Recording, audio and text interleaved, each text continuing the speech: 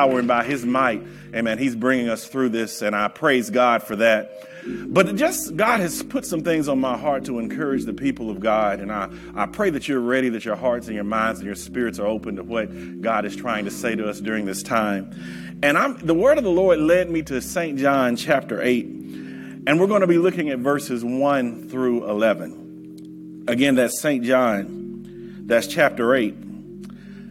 And we're going to be looking at verses 1 through 11. That's coming from the English Standard Version. St. John chapter 8, verse 1 through 11. And the word of the Lord reads in St. John chapter 8, verse 1. It says, Jesus went unto the Mount of Olives. Amen. Hold on. I'm sorry. It says, Jesus went unto the Mount of Olives. Early in the morning, he came again to the temple. All the people came to him, and he sat down and taught them. The scribes and the Pharisees brought a woman who had been caught in adultery, and placing her in the midst, they said to him, Teacher, this woman has been caught in the act of adultery. Now in the law, Moses commanded us to stone such women. So what do you say? This they said to test him, that they might have some charge to bring against him. Jesus bent down and wrote with his finger on the ground. And as they continued to ask him, he stood up and said to them, Let him who is without sin among you be the first to throw a stone. And once more he bent down and wrote on the ground. But when they heard it, they went away one by one, beginning with the older ones. And Jesus was left alone with the woman standing before him. And Jesus stood up and said to her, Woman, where are they? Has no one condemned you? And she said, No one, Lord. And Jesus said, Neither do I condemn you. Go, and from now on, sin no more. Go, and from now on, sin no more. I want to talk to you today, and we'll see how God leads us on this month, about the captivity of shame. The captivity of shame. When I begin to consider some of the things that really hold us back from pursuing God as we should, from having a relationship with God like we ought to, as I begin to ponder that with God and examine my own self and my own life, I begin to ask God, why are we not as close to you as we should be?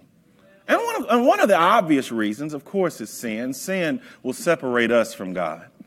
But God has already given us an avenue, a pathway to God through sin. That's through Jesus Christ. He said, 1 John 1:9, if we confess our sins, he's faithful and just to forgive us our sins and to cleanse us from all unrighteousness. So if it's not sin alone, what is it that keeps us from being in communion with God, from having the relationship with God that we should have? And as I began to look at some of the culprits, one of the main ones I began to consider is shame. When I thought about shame, is that shame, it arises in many different forms, and it takes on many different avenues and takes on many different ways of causing us not to be in line with what God desires for us to do. Shame will cause us to refrain from praying like we ought to pray. Shame will cause us to sometimes not even come to church as we should, to not even be amongst the body of believers as we ought to. Shame will also cause us to focus not on our relationship with God, but rather shame will cause us to focus on the things that we have done wrong. And because we're focusing on what we've done wrong and not focusing on restoring that relationship with God, that will almost always prevent us from praying like we ought to pray. Because we won't seek God, we don't think we're deserving of a relationship with God like we ought to. We don't think that we have an avenue and a pathway for God to answer our prayers, for God to answer our concerns. And as a result of that, our relationship fails. Our relationship falters. We stop communicating with God. And when we fail to communicate with God, that prevents us from getting closer to him. You cannot get closer to someone you don't communicate with. Can I get some help in here this morning? You cannot grow closer to someone that you do not communicate with. And because shame will prevent you from communicating with God, then you grow more distant from God. You don't talk to him as often as you should. Have you ever been in an argument with someone and you felt ashamed because of how you behaved? And then you didn't reach out to them like you should? Come on now. You felt ashamed because of the things you said or some of the things you've done. Or maybe somewhere along the lines in the relationship you did some things you shouldn't do. And because of that, you felt ashamed. And because of that shame, you didn't connect with that person like you should. Let me see where my real people are. Maybe you borrowed some money and you didn't pay it back. Maybe you acted a fool during an argument and you don't even want to revisit how you behaved. And you don't want to be reminded of how you acted when you came out of yourself. Maybe they said something to you and you had to tell them about themselves. And then after the words left your lips, you felt so ashamed and wish you could draw them back, but you couldn't. So because of that shame, every time you see them, you cross the street, you hold your head down. You try to prevent having a conversation with this person because of shame. I'm trying to see where my real people are this morning. So because of your behavior, you are ashamed to confront this person. Because of something you've done wrong, you're afraid sometimes to even talk to this person or for this person to even see you because of your behavior. You do not want to have interactions with this person because of shame. The same thing happens to us relative to God.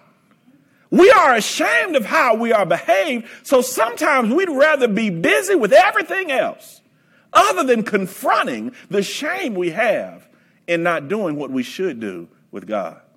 It's like we owe God money and we don't want him to see us. We owe him money, so we don't even want to talk about or recognize that he sees us. God sees us at all times. We can't hide from God. But rather than hiding from God, we hide in our own minds by not discussing or having conversations with him. Some people don't come to church, and they'll give many reasons as why they don't come, but many don't come because of shame. They don't come because they don't want to confront the reality of their lack of relationship with God. They don't want to confront some of the things that they've done because coming to church reminds them of the things that they have done wrong and that they are continuing to do wrong. But let me just tell you, we all struggle with that. We all struggle. A relationship with God is a process. It's not a destination. No one has arrived. And to someone who may be listening to this message virtually, I want to let you know that nobody has arrived. Nobody has gotten there yet. Because the people who arrived, like I told you, there'll be a whirlwind waiting on you to take you to heaven. They said Enoch was not because God took him. Until you get to that place, and none of us are there, we're all struggling and working to get to the place that God desires us to be. And it's a process. Somebody say it's a process. Oh, somebody out there who's listening needs to hear you say it. Say it loud. Say it's a process.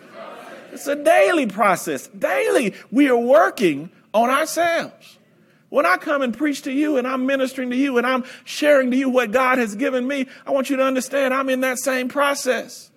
God's still working. I think Steve Harvey put it this way, don't trip. God's still working on me. And that is all of our testimony, that no matter what title you might have, God is yet working on us. We are not perfect. It's something that we're all working on. What I'm working on might be different than yours, but we're all working on something. Somebody point at somebody and say, I'm working on something. I'm working on something. There is something that I'm struggling with. There's something that I'm working with. There's something that God is yet trying to do in my life. Paul said, Lord, there's a thorn in my flesh, and I'd rather you just take it out. But God's answer to Paul was, my grace is sufficient for thee. For my strength is made perfect in weakness. In other words, sometimes he allows certain things to happen, allows certain things to bug us in our lives, to remind us of our own humanity, to remind us of our need for God. If we had it all figured out, why would we need God? If we had it all together, why would we need to come boldly to the throne of grace to obtain mercy and grace to help in our time of need? We wouldn't need that if we could do it by ourselves. But the word says, by grace are you saved through faith, that not of yourself. It is a gift of God. It is a gift, which means it's something that God already paid for. When I give you a gift, I've already paid for it. You don't have to go make payments on what I gave you. I wish you were in here with me. You don't have to make payments on it. The payments have already been made. Jesus paid it all when he went on the cross. He's offering us a gift that has already been paid for. We cannot earn it. We do not deserve it. But yet we are struggling with things that happen to us on a daily basis. That's why Paul said, for this cause I die daily. My flesh has to die because I'm struggling with something. I'm trying to pull somebody out right now from the depths of shame and let you know that just because you've done wrong, just because you continue to struggle with something, does not mean that you're not one of God's children. God was talking about you. In fact, Jesus said, I didn't come for the people who thought they had it all together. He said, I came but for the lost sheep of the house of Israel. Because a lost sheep knows it's lost. Come on in here with me now.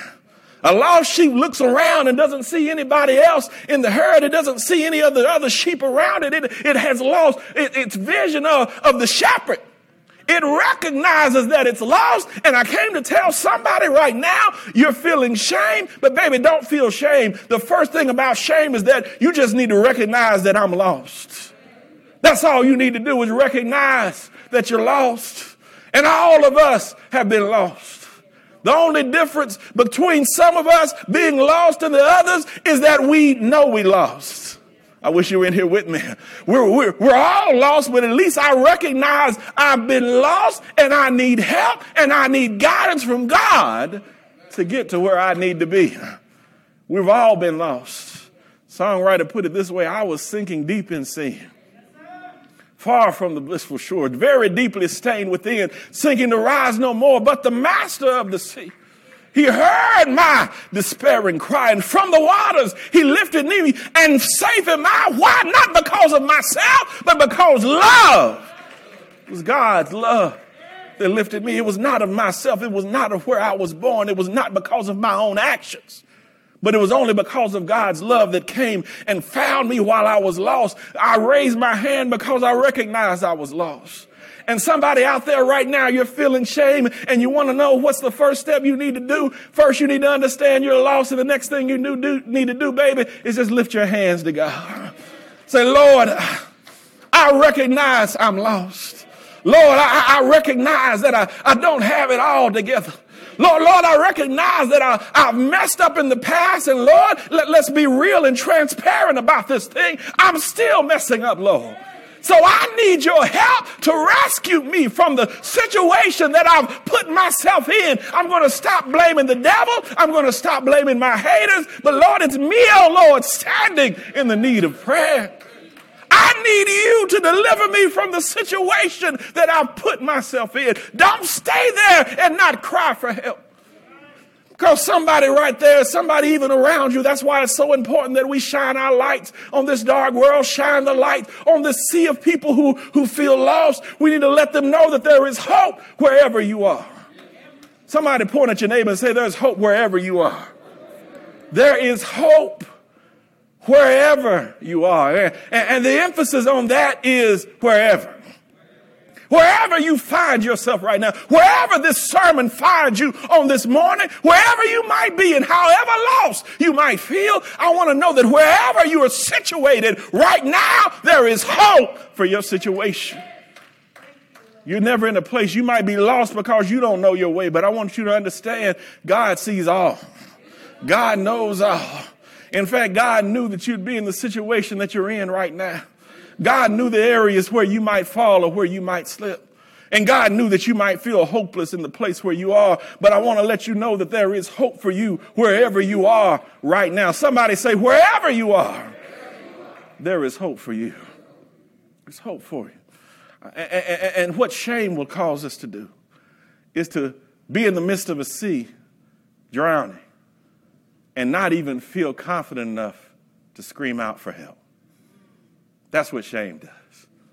Shame will cause you to be drowning in the dark seas, being overcome by the waves, and not even have the confidence to yell out for help. Shame will be the muzzle that keeps your mouth shut when you need to cry out to God.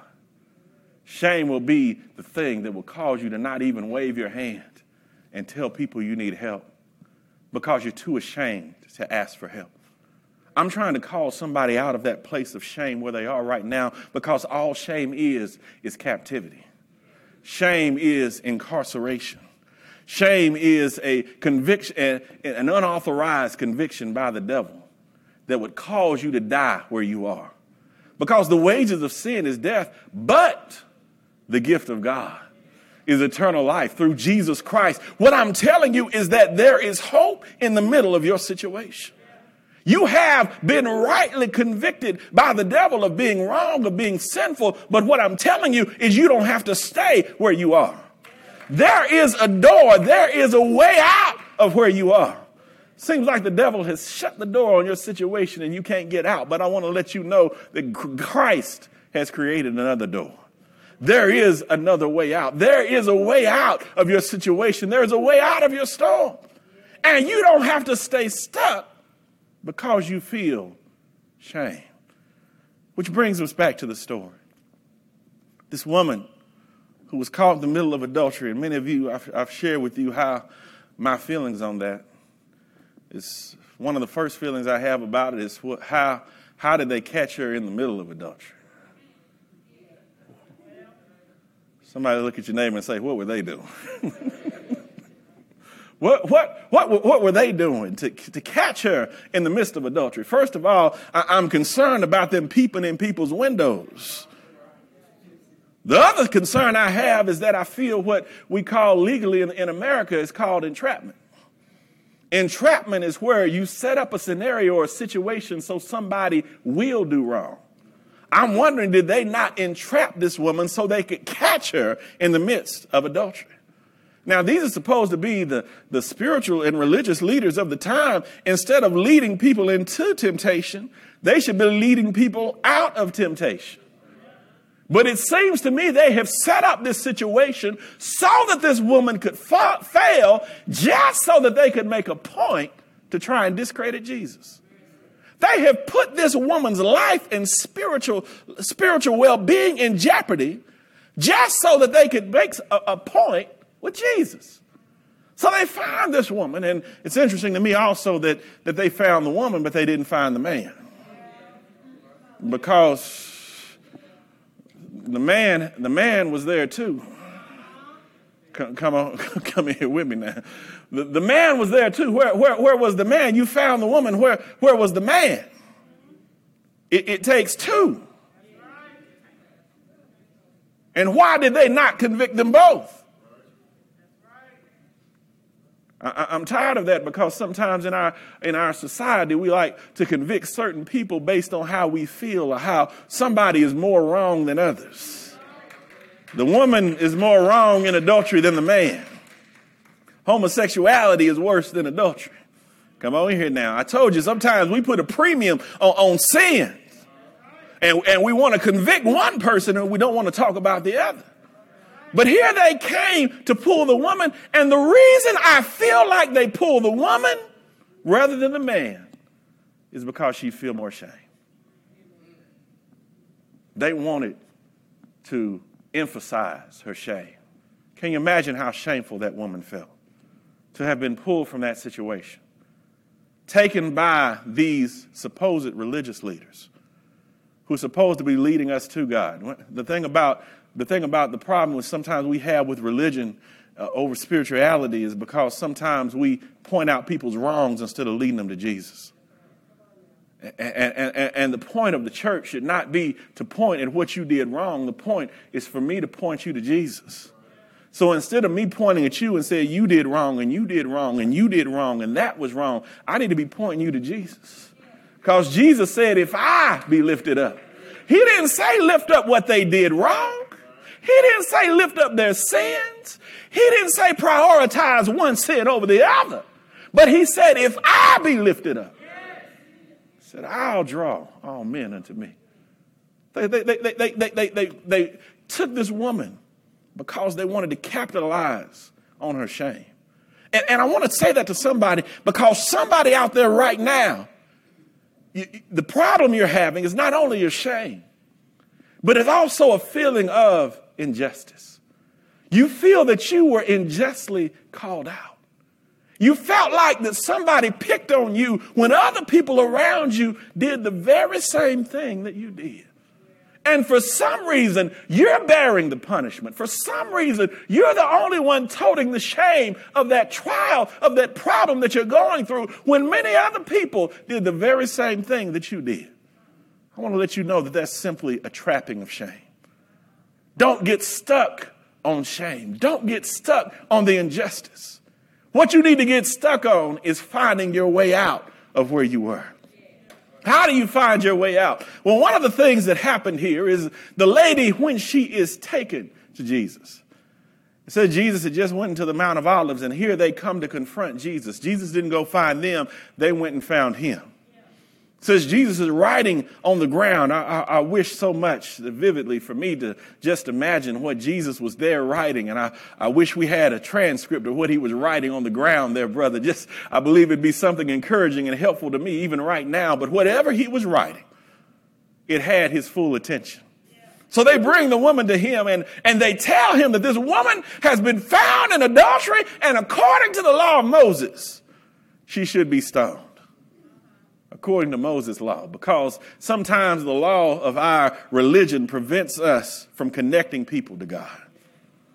Don't ever allow a religious tradition or a religious law to prevent you from connecting people to God. If there's any law that separates people from God, that's not what Jesus Christ came for. Jesus said, I gave you the commandments. I told you the most important commandments, to love the Lord thy God with all thy heart, with all thy soul, with all thy might. And he said, there's a second one that's just like it. He said, to love thy neighbor as you love yourself. If you can't connect people to God, that lets me know that you don't love your neighbor like you love yourself, because you want to be connected. So it ought to be your goal to connect other people to God. Let me say that to somebody else. That ought to be your mission. If you love yourself and you love God, then to love your neighbor as you love yourself means it ought to be your mission to connect other people to God. Somebody point at your neighbor and say, it's your mission to connect others to God. This woman, she's shameful. She's standing in the midst of all of these religious men all around her. And notice the scene is full of men to emphasize her shame. She has been caught in doing wrong. She knows she's done wrong. It's like you running away from that friend that you owe money to. You know you feel shameful. You don't want to connect to him. You don't want to talk to him. Can you imagine the body language of this woman being surrounded by men, and then all of a sudden her head is hanging down? She does not want to make eye contact with anybody. They present her charges to Jesus and say that she has been caught in the very act of adultery, and she knows she's done wrong. She knows she's been caught in the act. And these men are standing and accusing her while she is yet drowning in her own shame. And Jesus is there writing on the ground, and she's wondering what Jesus is going to say regarding this situation. Her head is down. She doesn't want to make eye contact with anybody because shame is disconnecting her from her deliverance. And I came to tell somebody right now, because God wants to deliver you, but you're allowing shame to disconnect you from your deliverance. You're allowing shame to perpetuate a chasm between you and your purpose. That means God has a purpose for you, but yet you're too ashamed to pursue what God has available to you. Don't be ashamed to go after what God said is yours. Don't be ashamed to go after what God said is yours. Because the thing about God is omniscient. God knows all. He sees all. God even knows what your weaknesses were. Before you were born, before you were formed in the belly, I knew thee. I already knew you'd have weaknesses. I already knew you'd have problems trying not to cuss people out. I already knew you'd have problems gossiping. Come in here with me now. I knew you'd have problems being faithful. I knew you'd have problems coming to church when you should. I knew you'd have problems praying like you ought to. I knew you'd have consequences and problems and crises of faith. I knew that. I knew you'd have issues with pornography. I knew you'd have issues watching and reading and things that you shouldn't. I knew that you'd have these issues, but yet we allow shame to preclude us from our purpose. When God said, I already knew. I already knew. I already knew what you'd struggle with. I knew what you'd have trouble with. I knew you'd have trouble with the law. I knew you'd have trouble even understanding who you are.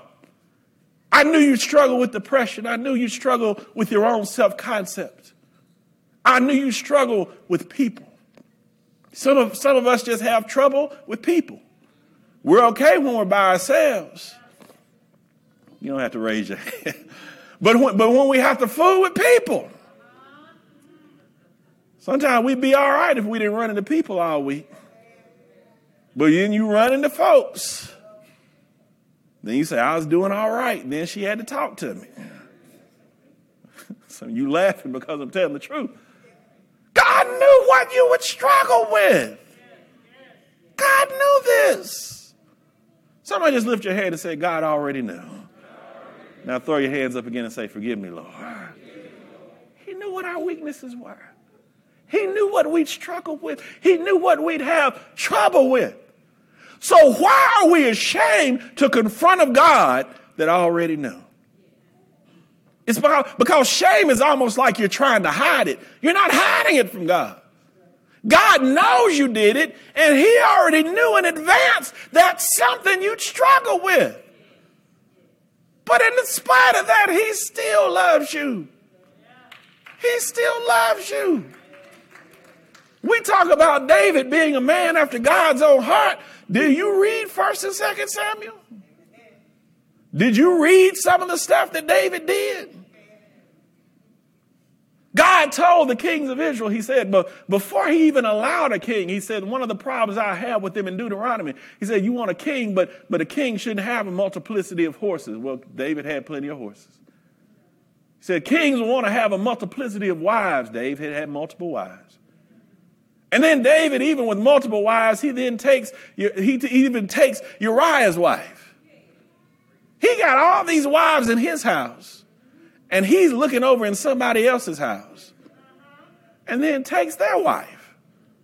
Let me go back to that story because somebody's ashamed of what you've done. They call David a man after God's own heart. Let's break down what David did. David, first of all, it says at the time when kings go out to war, which means David's behind was in the wrong place anyway. He should have been out there with the army, but he's chilling at the palace. He's looking out. And then he sees Bathsheba taking a bath. Now, he should have averted his eyes. There's David. He didn't have TV, but he's watching stuff he shouldn't be watching too. Sitting there watching her. Should have averted. He should have went back and prayed. But David's sitting there watching her take a bath. And then what does he do next? Not only does he do bad himself, that's bad enough. But he engages his servants to help him do wrong. He sees her, tells his servants to go get her. Now, come on now. These servants are saying, man, what is he doing? This is not his wife.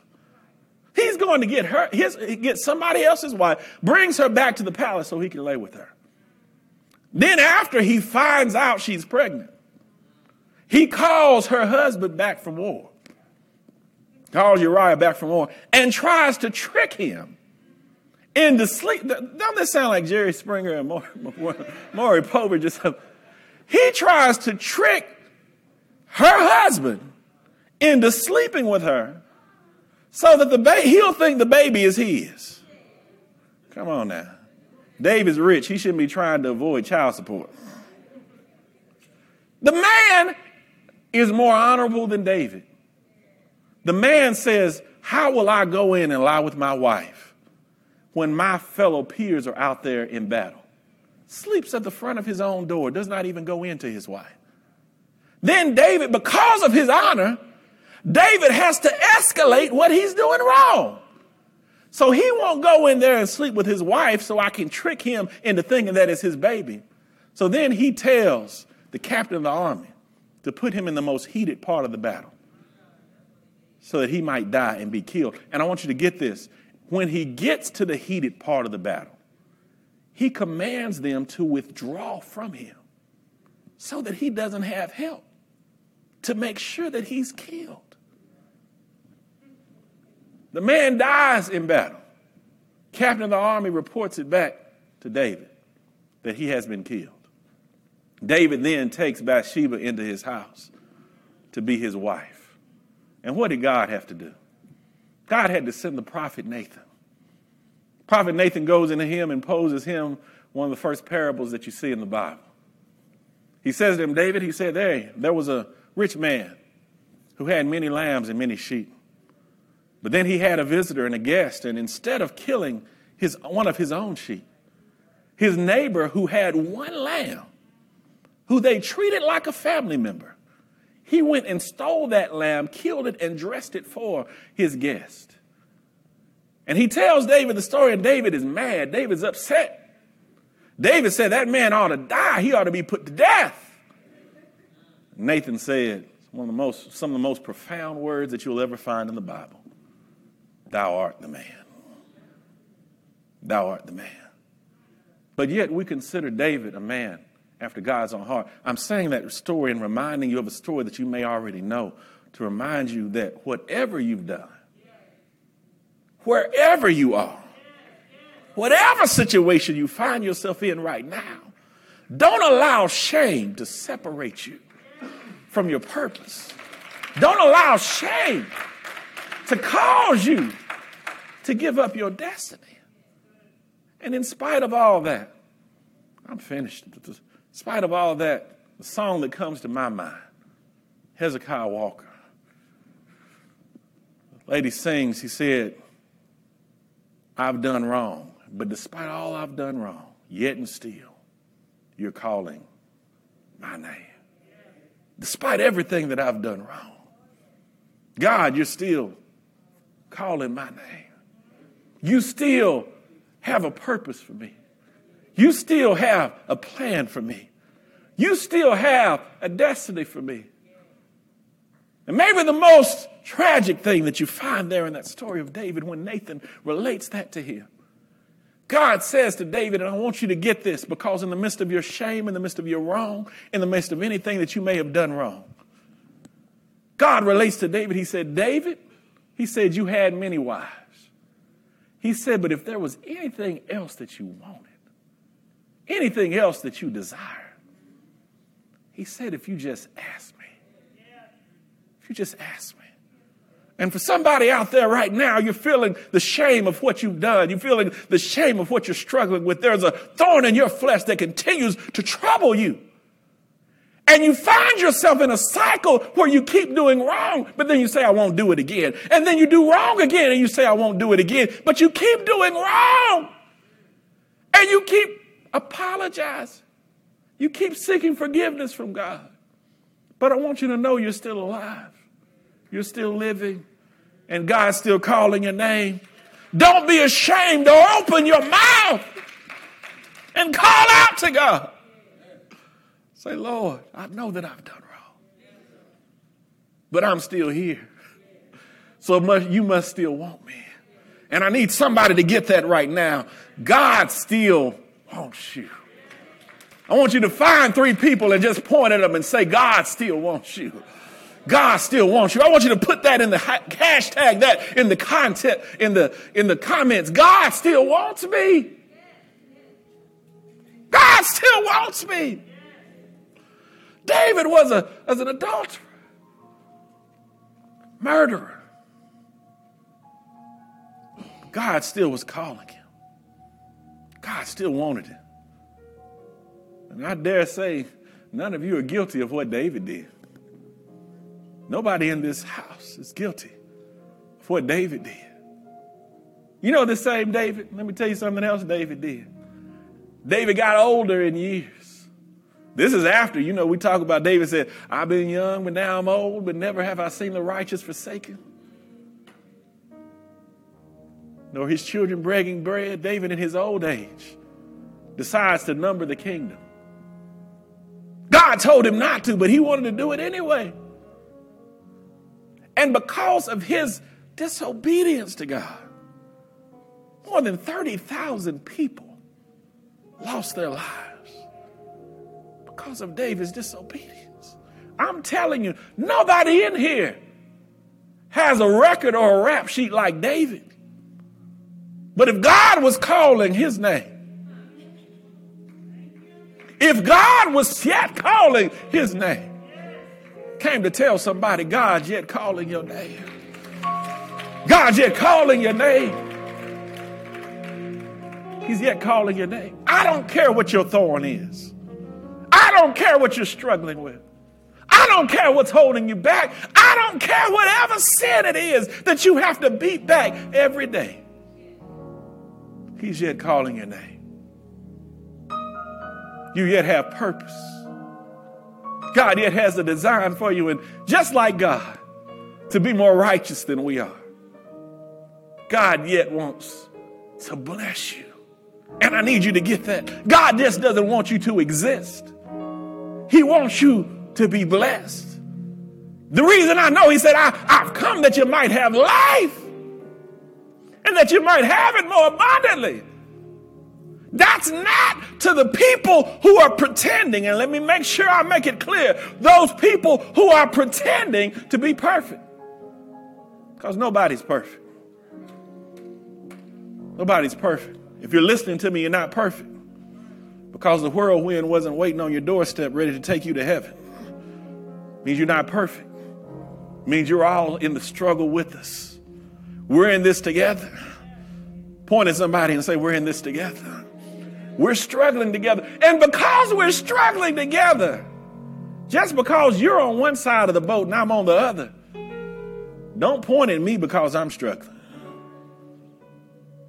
Don't think that my struggle is worse than yours. We're all struggling. Whatever it might be. Adultery, homosexuality, pornography, addiction, gossiping, lying. Whatever it is. Even the Bible says first, the fearful and the unbelieving shall find their place in hell. Whatever it is you're struggling with, I want you to know that God is available to you. Don't allow the shame of what you're dealing with to prevent you from crying out to God. Don't drown in silence. Don't drown in silence. Don't drown in silence. Just because it seems like it's trying to overwhelm you, don't allow it to mute your voice. And I want somebody to know this right now. Just because you're struggling doesn't mean you need to stop witnessing. Don't stop witnessing because you're struggling. Don't stop witnessing because you're going through. Somebody needs your voice. I need you to get that. Somebody needs your voice. And I need to say it to it to make it clear. You don't have to be a preacher. You don't have to be a missionary. There are people you reach that I'll never reach. There are people that listen to you that won't ever hear my voice. Your voice is powerful. Don't allow the shame of what you're struggling with to shut you out. Somebody needs your voice. And I've shared this before, and it feels appropriate right now. Broken crayons color too.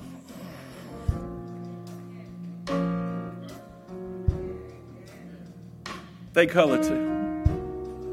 Broken crayons can color a beautiful portrait. Just because you're broken doesn't mean you don't have something to offer. I'm broken, but I have something to offer. I've struggled with some things, but I yet have a testimony. Because they didn't overcome by their perfection. They overcame by the blood of the Lamb and the word of that testimony. They don't need your perfection. They need your testimony. Come on in here now. They don't need the sanitized version of your testimony. They need the truth. They need to know that you struggle too. Can I get a witness? Somebody just raise your hand and say, I struggle too. I struggle too. Somebody needs the reality of that testimony to help them where they are right now. I struggle too. I only exist by the grace and mercy of God. God didn't extend me mercies because I'm perfect. He extends me mercies because I'm imperfect. He extends me mercies because I need them. I need all of God's mercies. I can't testify for you. Let me testify for myself. I need all of God's mercy. It's because of his mercies that I'm not consumed. I'm saying this to share this with somebody who's struggling with your shame. Don't allow yourself to drown in the silence of your shame. Speak out, open your mouth, and extend those hands to God. Everybody standing in this place, I want you to lift up those hands to God in this place. We're all seeking his mercy this morning. Heavenly Father, Lord, we thank you just for another day, Lord, that you allowed us to live. Another chance to cry out to you, Lord. Another chance to seek your mercy and your grace. And Lord, you gave us permission to come boldly to the throne of grace to receive the help that we need. Lord, help us right now where we are. Wherever we find ourselves on this morning, Lord, you help us. Extend your hand in our direction, Lord, and lift us up from the place that we are. Set us on your firm foundation, Lord. Guide us and allow your word to lead us in your way. Let us not live in shame, Lord. Let us not drown in shame. But Lord, let us be reminded by whatever we're struggling with, that it's just a sign that we need your help. Lord, we need you. Lord, we need you every hour of the day. Lord, we need you. We need the more of you.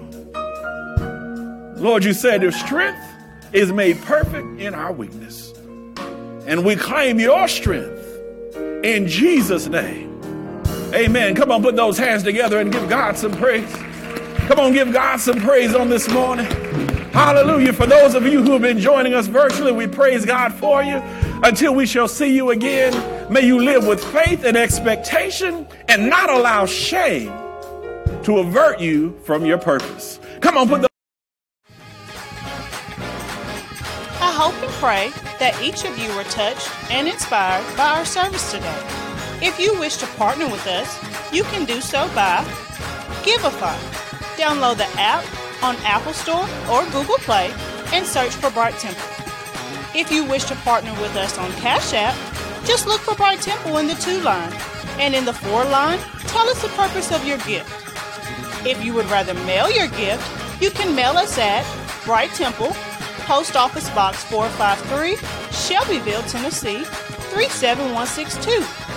Thanks in advance for your generosity, and we pray God's blessings on you and your gift.